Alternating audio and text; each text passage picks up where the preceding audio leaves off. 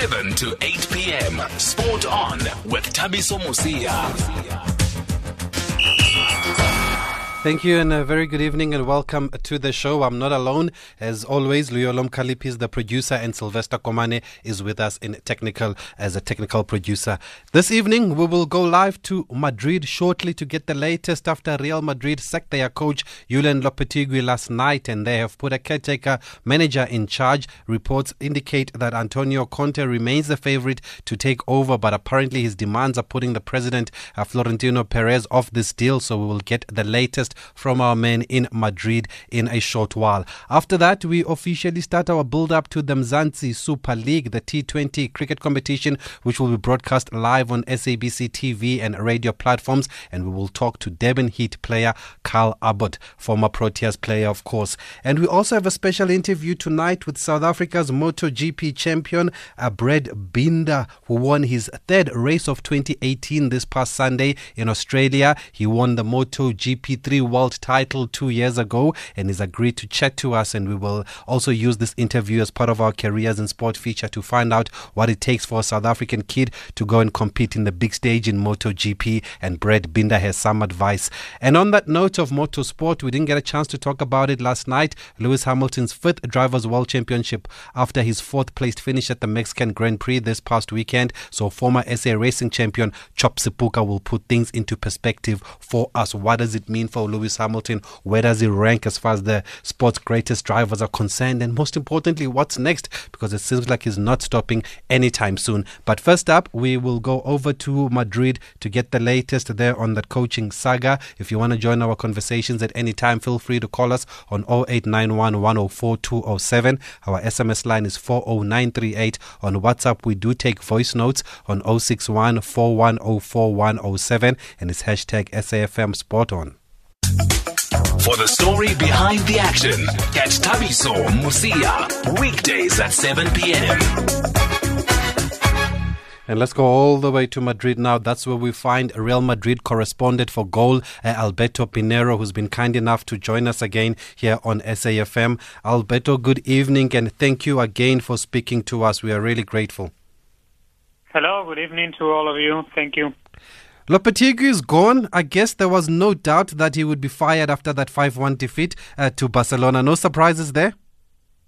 No surprises at all because, it was a very bad streak in Real Madrid. It was 5 defeats in the last 7 games in a row.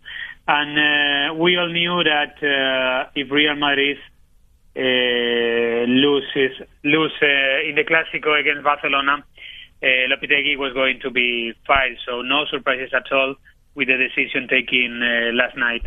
But what went wrong under Lopetegui, Alberto? Well, I just have to say the results because, we can't say that Lopetegui made many mistakes, a lot of mistakes. No, it wasn't a thing of a matter of the decision by the coach, but a matter of just the results. Real Madrid are built just for victories, for titles, for trophies, and 5 defeats in the last 7 games. It's a very bad streak for the club. So, well, there were some things behind, but not very bad decision. Just I will say that it was just a matter of the results. Was there a fear that things could become worse, considering like what you said, that the team only took 1 point from the past 5 matches? Did they feel that this is the right time to make this decision? Yeah, that's it. It's the right time to take a decision. They didn't take it before the Clásico because it was going to be hard for any coach, for any new coach, to face Barcelona in the Camp Nou, in Barcelona City. So they decided to wait at least until the Clásico. Well, if Lopetegui got to beat Barcelona, it was going to be good for the team, for the club, for Lopetegui. But if they lose the Clásico, then it will be the last reason to decide to fire Lopetegui. Now, his father has come out to say that his son is being made the scapegoat here because Real Madrid did not replace a 50-goal a season Ronaldo. Do you agree with those comments? Was the squad good enough? Well, I think the squad is good enough to beat Alaves, to beat CSKA Moscow, to beat Levante, for example, even to beat Sevilla. But it's also true that without Cristiano Ronaldo, Real Madrid are missing 40 goals, 50 goals per season, and especially the leadership that Cristiano Ronaldo had inside the dressing room, inside the squad. Well, even without Cristiano Ronaldo, they had to win these games against Levante, Alaves, as I was saying. Mm. And a lot of people feel that Real Madrid have not replaced Ronaldo. Why have they not replaced him with a big name like it's been expected? Well, I think it was just a matter of the summer transfer market because, they liked Neymar a lot. They still want to have Neymar in the squad, but it was impossible to make the transfer last summer because of PSG. And the rest of the star footballers they were all very, very expensive. For example, Hazard. Hazard maybe is not a striker like Cristiano Ronaldo, but he's one of the stars in the European football. And they were demanding like 150 million euros for Hazard, when Hazard is going to it's just 2 more years of contract remaining with Chelsea. So there were no reason, at least Real Madrid thought there were no reason to pay that amount of money if they could wait one season until next summer, and they could sign Hazard for a cheaper amount. Exactly the same that it happened with Thibaut Courtois. It's exactly the same example. And this summer, when Real Madrid went to the summer transfer market, they didn't find anything good enough to not just to replace Cristiano, to be in the Real Madrid squad, being not so expensive as we were talking about, 150 million euros, 200 million euros, and things like that. Real Madrid are quite sure that they can't fight against the Premier League clubs, against the money that Premier League clubs have, against PSG, against Manchester City, and they are not going to do it. Now Solari is in temporary charge. I remember him playing for the club, but he wasn't one of those big names. Tell us more about him. How is he viewed there in Madrid? Well, today was the first day of Solari in the Real Madrid first team. It was the first press conference. As you were saying, Solari was Real Madrid players with the Galacticos era at the beginning of the millennium. He was the coach of Real Madrid Castilla for the last 3 seasons. And, well, he didn't get too many good results, but Florentino Perez, the Real Madrid president, likes Solari a lot. And, it's an easy choice for Real Madrid. They are looking for another coach bigger, with a bigger reputation, with bigger experience, like Antonio Conte, Michael Laudrup, or Roberto Martinez.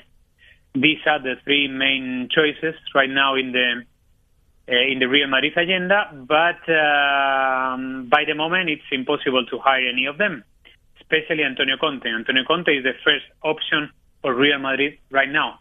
But the negotiations were difficult enough to not close them in just one day, on Sunday night and Monday morning. So Real Madrid decided to keep Solari on the bench, on the Real Madrid bench. Meanwhile, they still keep negotiating with Antonio Conte in the first position. And if finally it's impossible to hire Antonio Conte, then they they will start looking for another options. But Real Madrid have to play tomorrow another game in the Spanish Cup, so it was impossible to keep the negotiation with Antonio Conte for more time than last night, than Monday night. I understand that there's a rule in Spain, Alberto, that says that a coach can only be a caretaker coach for 2 weeks. After that, he must either be appointed officially after 15 days, actually, or not at all. Is that correct? Yeah, that's correct. But I read that rule last night, and it's true that the rule is like that. But it's it's not clear enough, because the rule is talking about just about hire a coach, about making a coach a contract for the first team. And I don't know perfectly the rule to say that maybe they can hire Solari and keep 1 more week, 2 more weeks negotiating with Conte, for example, and then fire Solari to make him return to the Castilla, to the Jousts team. So it's true. By the moment we can say that they have just 2 weeks to negotiate for Antonio Conte or any other coach, and then they will have to take a decision. But I'm not 100% sure. I'm sorry. Yeah. And what's the issue with Conte? There are reports that he wants more money than what Real Madrid is willing to pay. He also wants a centre back and another striker. Well, I think it's not just about the money, not just about the demands, the request of players. I think it's a matter of the whole project, because, Conte is a respected coach, and he's not going to come to Real Madrid just for 6 months, for half a year. But there's doubts in Real Madrid around Conte, so they are not willing to give Conte all the power.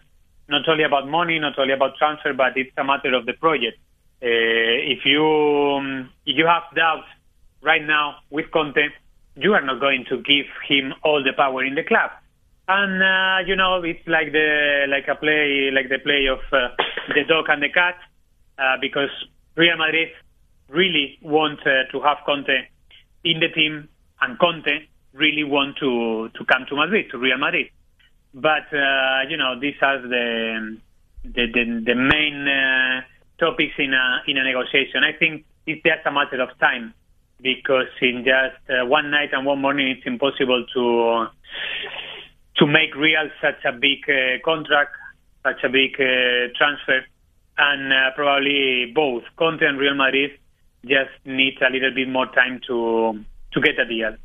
Would he be the right fit, though, for the club, considering that he was seen as a disciplinarian at Chelsea, and there are other reports that Sergio Ramos is not impressed by him coming to Real Madrid?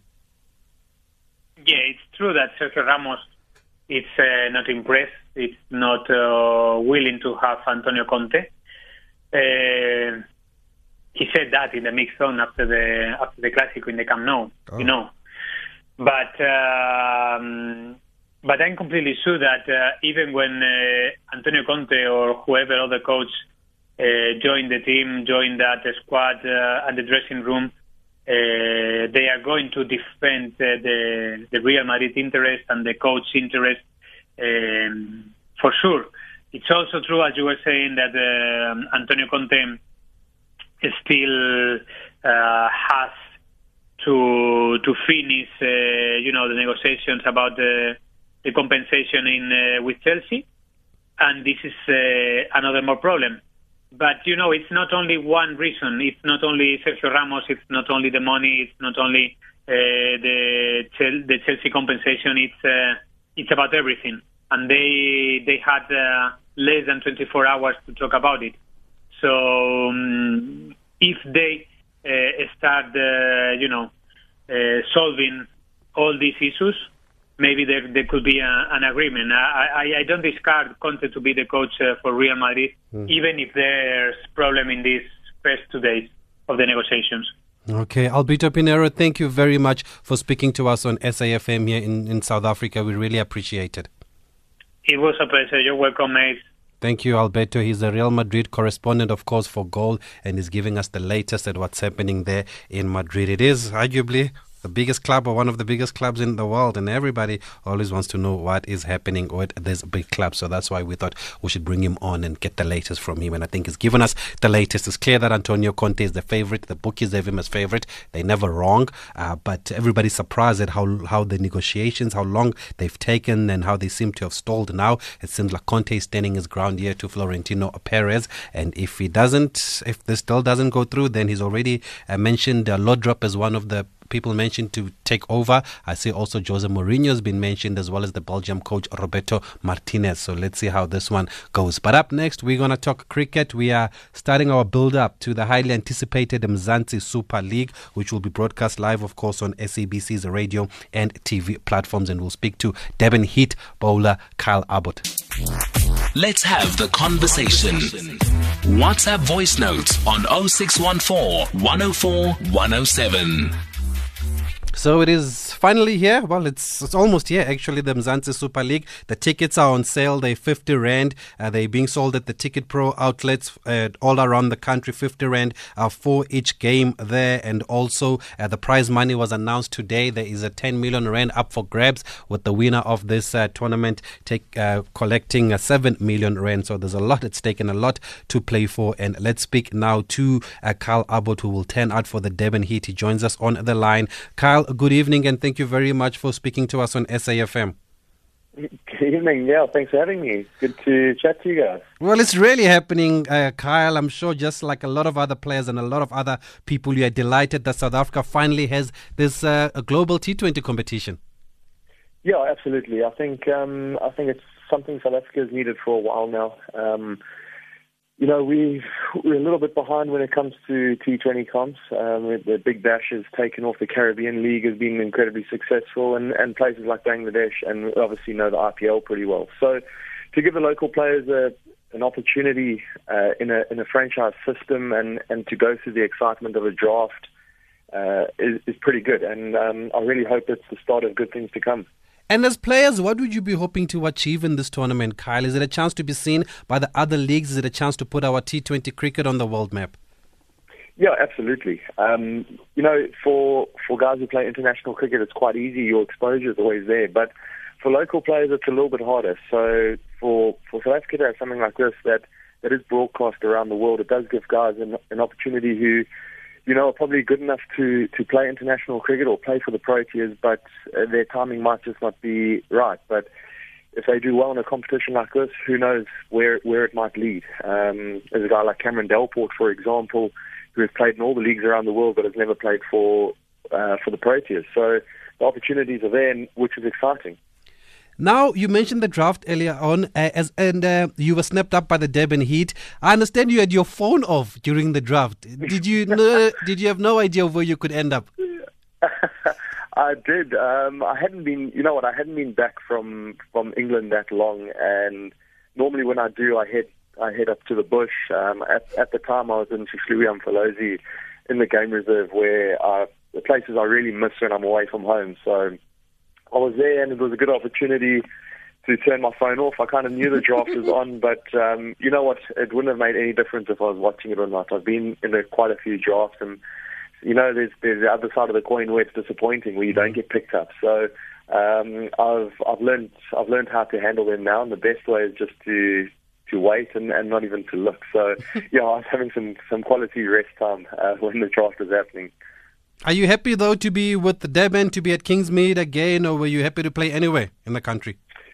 Yeah, when it comes to having been in a few drafts like this, just to get picked up is incredibly sort of great. I'm pretty grateful and quite humbling that people want you in their team. But to get picked up at home is incredibly special. I've grown up playing all my cricket at Kingsmead and in Natal, so it's exciting for me. And when I was back there the last couple of days to do some training, all the memories sort of come flooding back, both for the Dolphins and for the Proteas. So yeah, to kick off the tournament at Kingsmead, my home ground, in a couple of weeks' time is pretty exciting, and I'm really looking forward to it.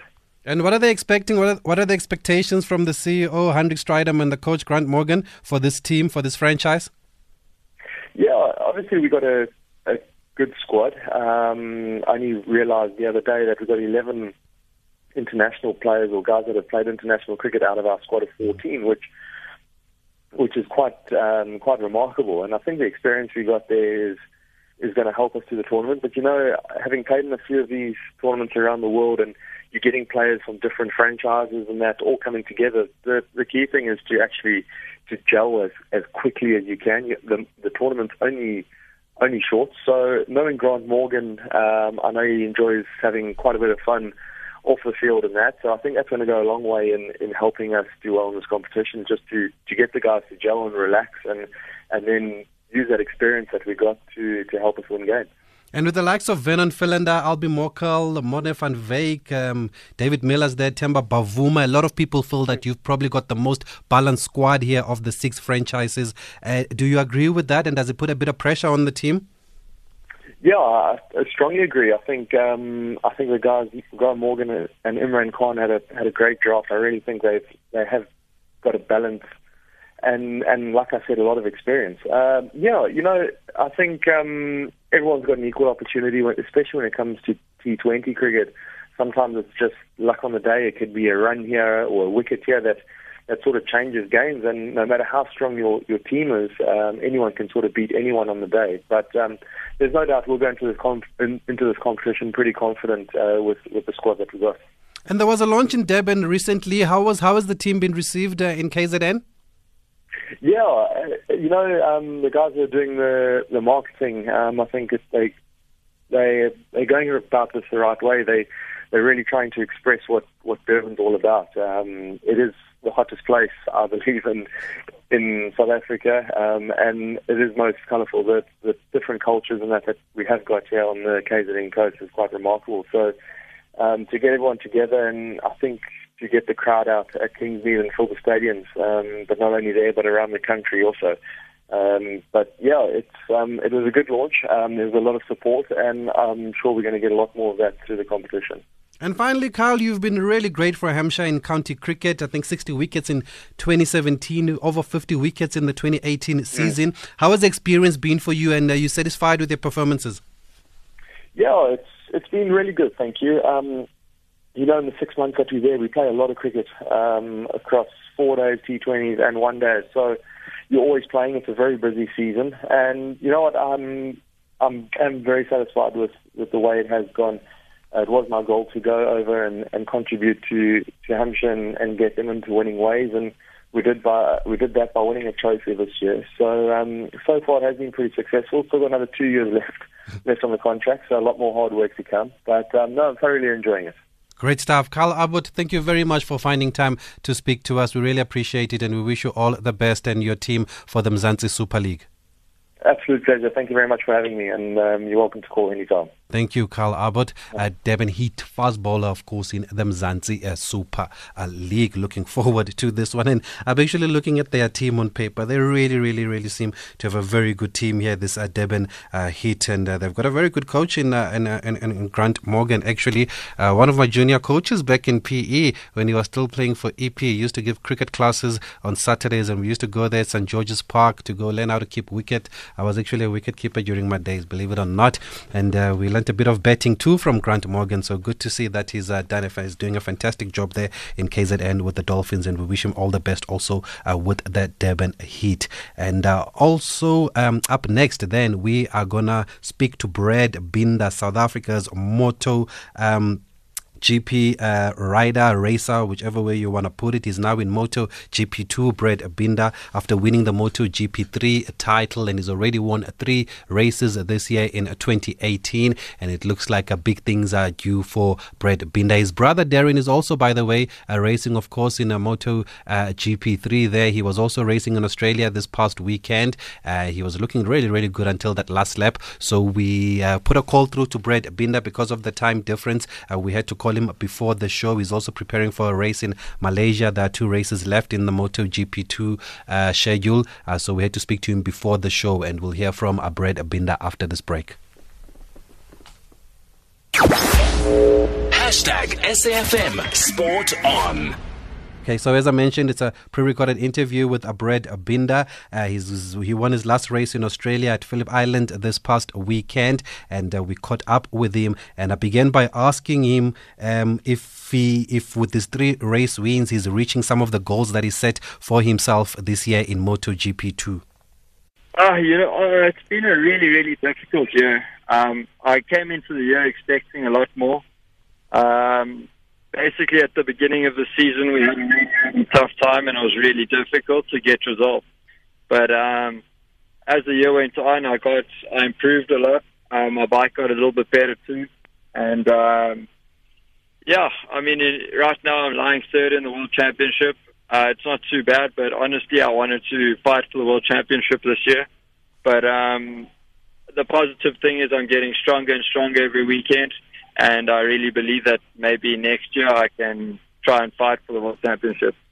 Well, you had a great start in Australia, and then they caught up with you before you went for it in the last 2 laps or so. Just take us through that race, because it caused a lot of excitement this side. Yeah, the race in Australia was really crazy. I think there were about 8 guys fighting for the victory. At the beginning of the race, I put my head down and tried to break the field up a little bit. But after about 10 laps, I saw that the guys were still right behind me.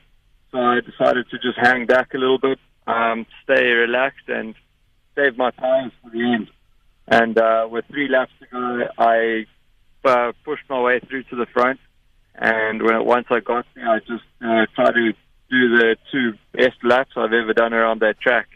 And to walk away with the win was a great feeling. I heard after the race, you said part of the plan was actually to attack with those 2 laps to go. So did you always feel that you were in the race? Yeah, basically I felt like I had a little bit in my pocket. I always felt like I was a little bit stronger than the guys in front of me. So I knew if I played it clever and I was in the right place at the right time, I stood a very good chance of winning the race. And you are lying third in the overall standings, as you've said. Now it's been a challenging year, but with 2 races left, what are you targeting for these last 2? At the moment, third place in the World Championship isn't quite wrapped up yet. But my goal is to go and try and win these next 2 races. At the end of last year, I was really quick at these 2 tracks coming up. I managed to get a 3rd place and 2nd. So I'm looking to convert those 2 results into wins this year. And how different is this win at Phillip Island, Brad, from your previous 2 wins this year in Aragon and Germany? This was the smallest or the narrowest advantage I had. I won the race by less than 1 cent. So it was really, really tight. Whereas in Aragon, I won by a couple seconds. And in Sachsenring was close to a second. But this race was just crazy. There were way more people. It was a lot harder to stay up front because everybody was fighting like crazy. So I think it was the most rewarding win I've had so far this year. I think you were second there last year. Did you feel you could go one better this time around? Going into the weekend, I was really confident that I could fight for the victory. I didn't know if I would get it or not, obviously, but I had a good feeling that I had a good opportunity to really fight for the win, and yeah, it turned out to every of my hopes came true. So yeah, I'm really happy. And Phillip Island's always been a track that's been really in the past. Brad, if you can just explain for us here at home, just the step up. What's the major difference between MotoGP2 and MotoGP3? Is it the bikes? Is it the quality of the competition? Is it a bit of both? The biggest thing you need to get used to when you step up from Moto3 to Moto2 is you go from racing a 250cc single-cylinder machine to a 600cc four-cylinder. And also the weight is completely different. The weight of the bike... The weight of the bike is basically double. Whereas the weight of a Moto2 bike is exactly double, actually, of a Moto3. So it's really hard to get used to it. But once you get used to it, it's an incredible bike to ride. And for you, what has been the biggest achievement in your career so far? Is it making that step up, or is it winning the Moto3 world title?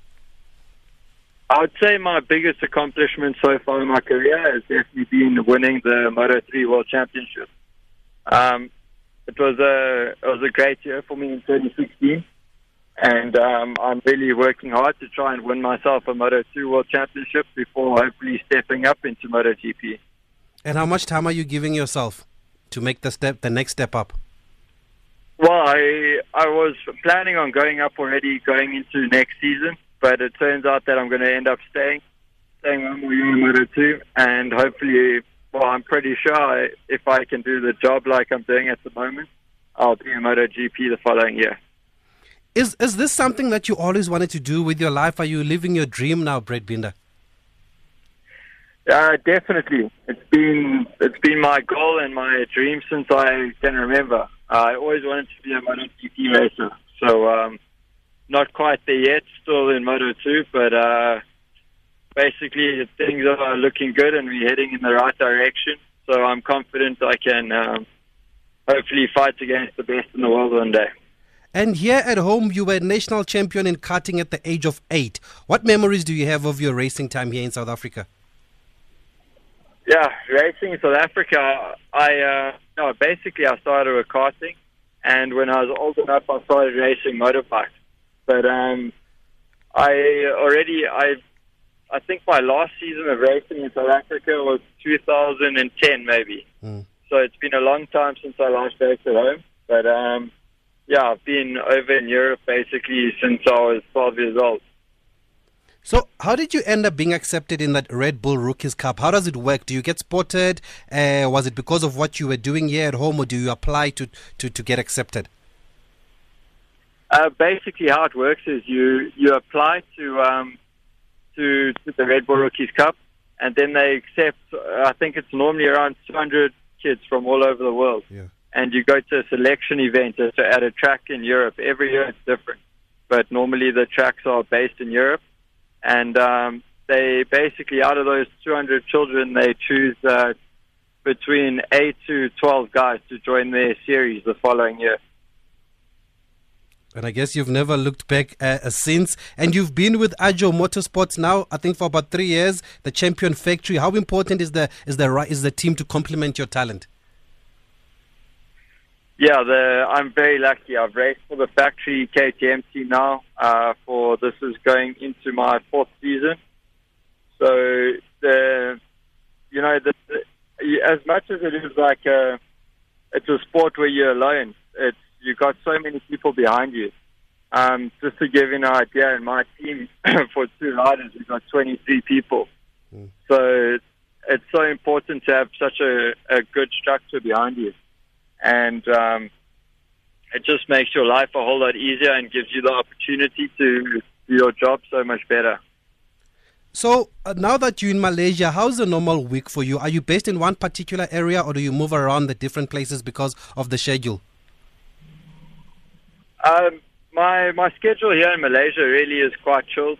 I only need to go to the circuit on Thursday morning.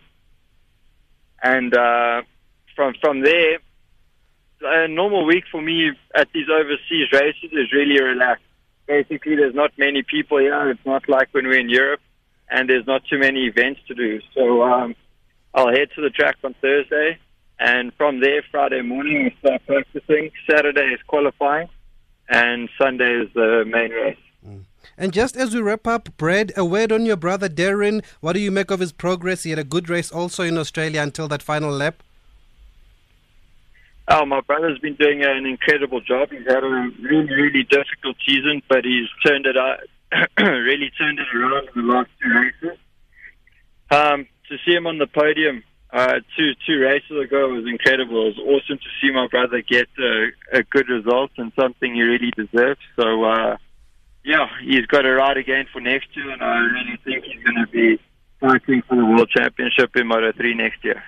And finally, for those parents listening to us who have kids that like karts or do bikes, what does it take to make it all the way to the top? What advice would you have for them?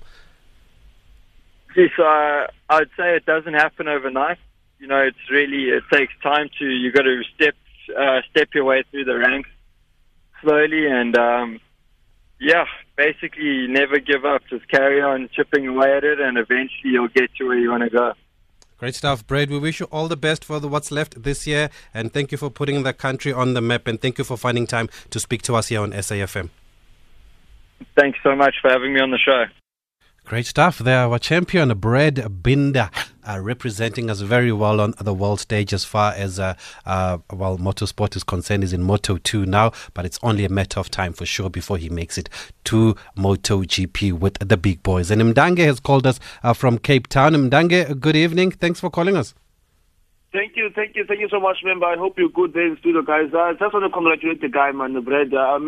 Even though I don't follow the racing so much, I'm into football, but when someone is carrying that South African flag and is racing amongst the best there in the world, that person deserves an order of Ikamanga, man. But congratulations to him, and he must continue raising that flag. But my second point, member, man, I just want to touch base on this Real Madrid coach. I'm glad that Real Madrid finally fired that guy. Hey, we were struggling, member, to be embarrassed with that kind of score, 5-1. I can imagine if my favorite team can lose with that scoreline, 5-1. It's an embarrassing scoreline, member, and thankfully that the board of Real Madrid took a bold decision and fired him, because we deserve better. We are the planet's most successful side, and we don't deserve to lose with such a margin, member, and we deserve better. Hopefully this time Real Madrid will hire a coach that will start from scratch and build a Real Madrid to be what they are known to be. Because we are tired of these coaches who are staying 2 years, 3 years, and then they leave us in a mess like this. Hopefully that will appoint a very good coach, member. Thank you so much. So will Conte be the right man? No, I don't want him, member. No, I don't want him. If it was up to me, member, I think we need to find a coach even if we can bring that guy from retirement, Prince Alex, if it must be. Prince Alex, if it must be, member. I don't want Conte. I want another coach, but not Conte, please. Okay, a lot of people don't seem to be happy with Conte being linked with Real Madrid. They just feel that he doesn't fit the profile of Real Madrid, Conte. So let's see how that one is going to end and how it's going to turn out. But thank you for that call, Mdange, and also for acknowledging Brad Binder. I think it's important that we give him the spotlight also, because here in the country we've got this so-called big sports, cricket, soccer, rugby, and that's all we seem to talk about. And we never really highlight what's happening down there. And that's what we try, what's happening with the so-called minor sports rather, and that's what we try to do on this show, just to try and give everybody an equal platform. Up next, we're going to speak to Chop Sepuka, because we didn't get to talk about Lewis Hamilton's 5th World Championship title yesterday. So Chop Sepuka, former SA Motorsport champion, will break it down for us and take us through Lewis Hamilton's 5 world titles. Leading sport stories of the day on SAFM. By the way, there is actually a game going on in the Currie Cup. It's the promotion and relegation playoff match. The Cheetahs, who finished last in the Premier Division, are up against the Southwestern District Eagles, who won the first division and they were top of the log. And that's how they qualified to get into this promotion and relegation playoff match. And there are 2 minutes left there, and it looks like the Cheetahs will keep their Currie Cup Premier Division status here. They are leading by 36 points to 5 from what I can see from the Toyota Cheetahs official account, and that was about 2 minutes ago. 36-5 to the Cheetahs, who picked their strongest team, of course, for this encounter. They've been mixing it up, playing in the Pro 14, where their strongest team has been, and their second stringers, as they are called in the Currie Cup, have really been annihilated. But they went for the big guns here so that they can make sure that they keep their Currie Cup first Premier Division status rather. But how long can they continue like this, the Cheetahs, though? They surely have to choose one now, either Pro 14 or Currie Cup. One must go, surely, because they can't continue like this. Anyway, let's continue talking motorsport, and Chop Sepuka joins us on the line. Chops, good evening, and thank you very much for joining us to talk about the success of Lewis Hamilton. Good evening to you, Tabiso, and good evening to your listeners. But before we get into Hamilton, you had a little bit of Brad Binder, who we spoke to. Just what does it take to make it at that level at Chop Sepuka, that is just one step away from MotoGP? Well, I think most importantly, it also boils down to support at home, the structure around you, which keeps sowing you on. And it's also personal disciplines, where you've got to keep on grinding at it until it works. So all that put together creates a platform of where Brett Binder is. Most importantly, I think in all fairness, support in the sport goes a very long way because it's a very lonely road to get to the top there. Now let's talk about Lewis Hamilton, who became a 5-time world champion, the third driver to do so after Fangio, and 7-time champion, of course, the great Michael Schumacher. Surely now, if there was ever any doubt that he deserves to be called a great of the sport, there are no more doubts. Is he a great of the sport? He is. I think everybody who comes into that sport and leaves a mark is a great in his own at his own degree, because if you go back, Fangio was great, Ayrton Senna was great, so was Michael Schumacher, and so will other drivers that come after Lewis Hamilton. So there's no doubt in anybody's mind he's one of the greatest with 5 championships behind him, and I think we'll see more as long as he's still in the sport and he's still got a right team and everybody that supports him in that team. Now, a lot of guys just want to win it once. Like Nico Rosberg won it once and then he quit. What kind of hard work, dedication, and probably just outright skill does it take, Chops, to win a title, to win this title 5 times? There's a lot of commitment that goes behind the scenes, and there's a lot of teamwork, and there's a lot of commercial interest that drive the championships that you see. Rosberg drove his heart out to beat Lewis Hamilton. He really drove his heart out. And if Lewis Hamilton, for one reason or the other, hadn't had some of the mishaps that had happened in the previous year where Rosberg became champion, I'm sure we would be seeing the 6th title on Lewis under Lewis Hamilton. But more importantly, it goes to say Rosberg couldn't really withstand all the pressure, the enormous amount of pressure that was always on him and being in the shadow of Lewis Hamilton. I mean, you could see that whole team is built around Lewis, not because he doesn't deserve it. He's worked his way to make people believe in him and drive him to come up the ladder there. A lot of people talk about how good the cars are these days, and that it's the cars mostly that win races. But this Lewis Hamilton just also has pure natural ability. And do you think that all these arguments about the cars take away from his natural ability and the skill that he has? You still have to drive the car. Doesn't matter how good it is. There still has got to be a pilot piloting it at the end of the day. But a lot of what we see has really got to do with the car. You can see a driver like Alonso has not shaped, and he was one of the top drivers in Formula One. Went to McLaren. McLaren had a very bad spell that they're still going through, and they are not able to actually dial out the car to actually suit its drivers. And this is where they are lacking now. So we are seeing Alonso falling back into the clutches of the Class B championship, if I may put it that way, in Formula One. So yes, the car's got a lot to do with it. And as a driver, what are some of his strengths, Lewis Hamilton? There's been talk, obviously, about his driving skills in wet weather. He won the German Grand Prix from 14th, I think, on the grid after that rain. And he was also in pole position in the rain in Hungary. What are some of his strengths? Look, it's a special field. A driver has got to have an extraordinary skill to feel and to be part of the car, to be able to sense where the grip levels are when it's wet. Because when it's wet for everybody. When it's dry for everybody.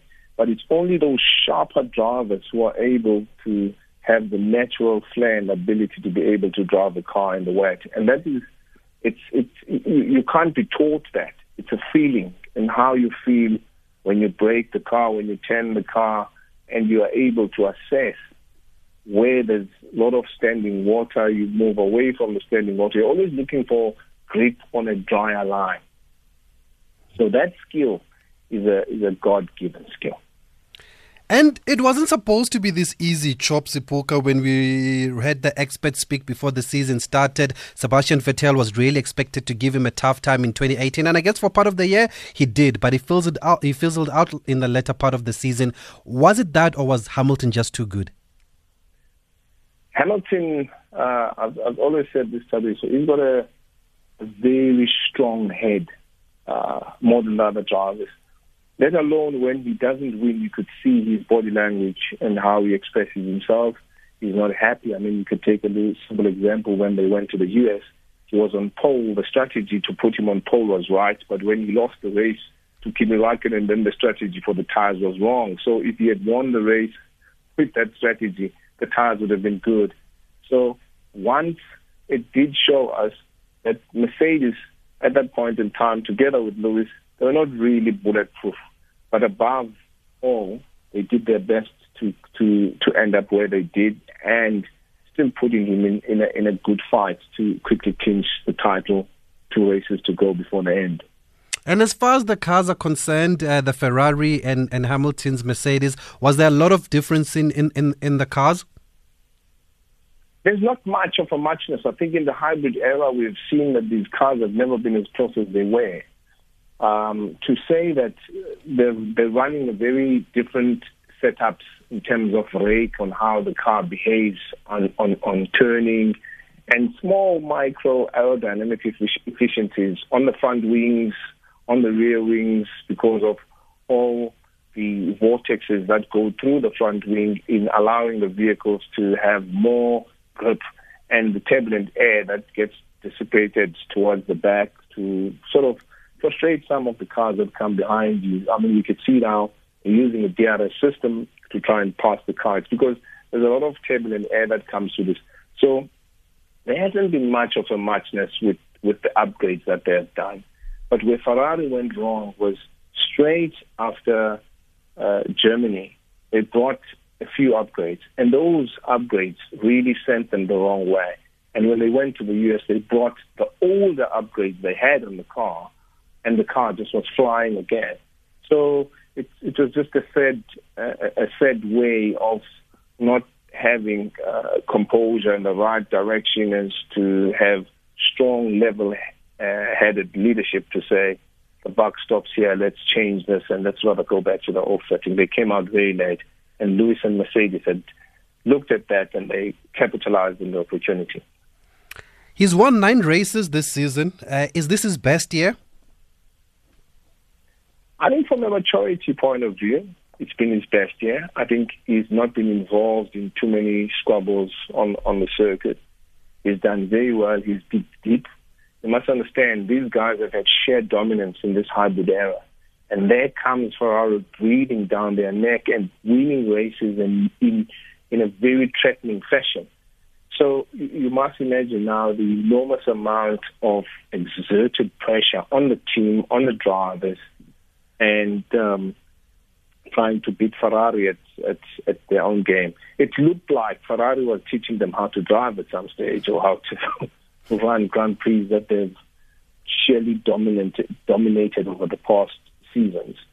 So there has been a bit of a wake-up call there from Ferrari. Hamilton will be 34 next year when the new season starts. How much more can he achieve? Well, if he gets the best car all the time, he can achieve as many championships as he likes. We can actually see Michael Schumacher's record now is not far off from where Hamilton is positioned. If Mercedes is going to be dominant in the hybrid era and outside the hybrid era, you would see Hamilton being the greatest driver ever in accolades of the championships he has won. And who will the biggest challenge finally come from next season? Who should we look out for? There are a lot of kids coming up. There's a lot of kids coming up, but the immediate threat has been Max Verstappen in the Red Bull with Adrian Newey and the whole package. But I still believe, because they're changing engines from a Renault engine, because remember, all the Red Bull performance is coming from a Renault engine. Now they're moving to Honda. Honda needs to go through the research and development, which is the teething stages of refining the engine to have the ability to chase the Mercedes and to chase the Ferrari.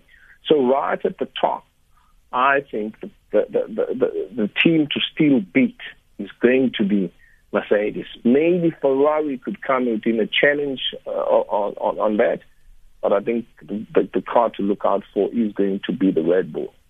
And with Hamilton maybe finally out of the way in a couple of years, will Verstappen now be the one to watch? Verstappen is going to be the one to watch now, because if he gets, we tried to simulate how this Grand Prix would have worked if you had taken Max Verstappen with his sheer aggressive style of driving, and he was driving the Ferrari, and Ferrari might have not made the mistakes that they did. I think you would have seen the champion Swift change towards Ferrari and probably Max Verstappen. But that being said, you can't not give credit to Sebastian Vettel for the commitment he's put forward. But he has also made a lot of silly mistakes, which shows the pressure that he's been under, and how he handled it was not so good. But the setup on the car as well seemed to not really gel in the first lap. Every time he came into contact with another competitor, we saw him coming into contact with Lewis Hamilton in Italy, coming into contact now in the US Grand Prix with Ricciardo, and then the car spin around. So there's been a very fine balance on cold tires, on heavy fuel loads in your opening lap with that Ferrari. Okay, great stuff. Chop Sepuka, always a pleasure talking to you, sir, and thank you for giving us some wonderful insight into Lewis Hamilton and just the world of Formula One. Thank you kindly. Thank you. Former SA Motorsport champion, of course, at Chops Sepuka, speaking to us about Lewis Hamilton. That's where we have to leave it. Seems like a lot of people enjoyed also hearing from Brad Binder. Hopefully we'll catch up again with him when he's going to step up now to MotoGP. Definitely one to watch, Brad Binder. And hopefully he can be recognized at the SA Sport Awards. Maybe a Minister of Excellence award nyana there or something like that for our own Brad Binder there, who's definitely put us on the map. But that's it. Thank you to Luyolo Kalipi. Thank you to Sylvester Komane, and also thank you to me, Thabiso Mosia. Yes, and up next is Mr. Ashraf Gada with The Viewpoint, and tonight's big hitter is the CEO of South African Tourism, Sisa Ntshona. Tomorrow we talk all things boxing.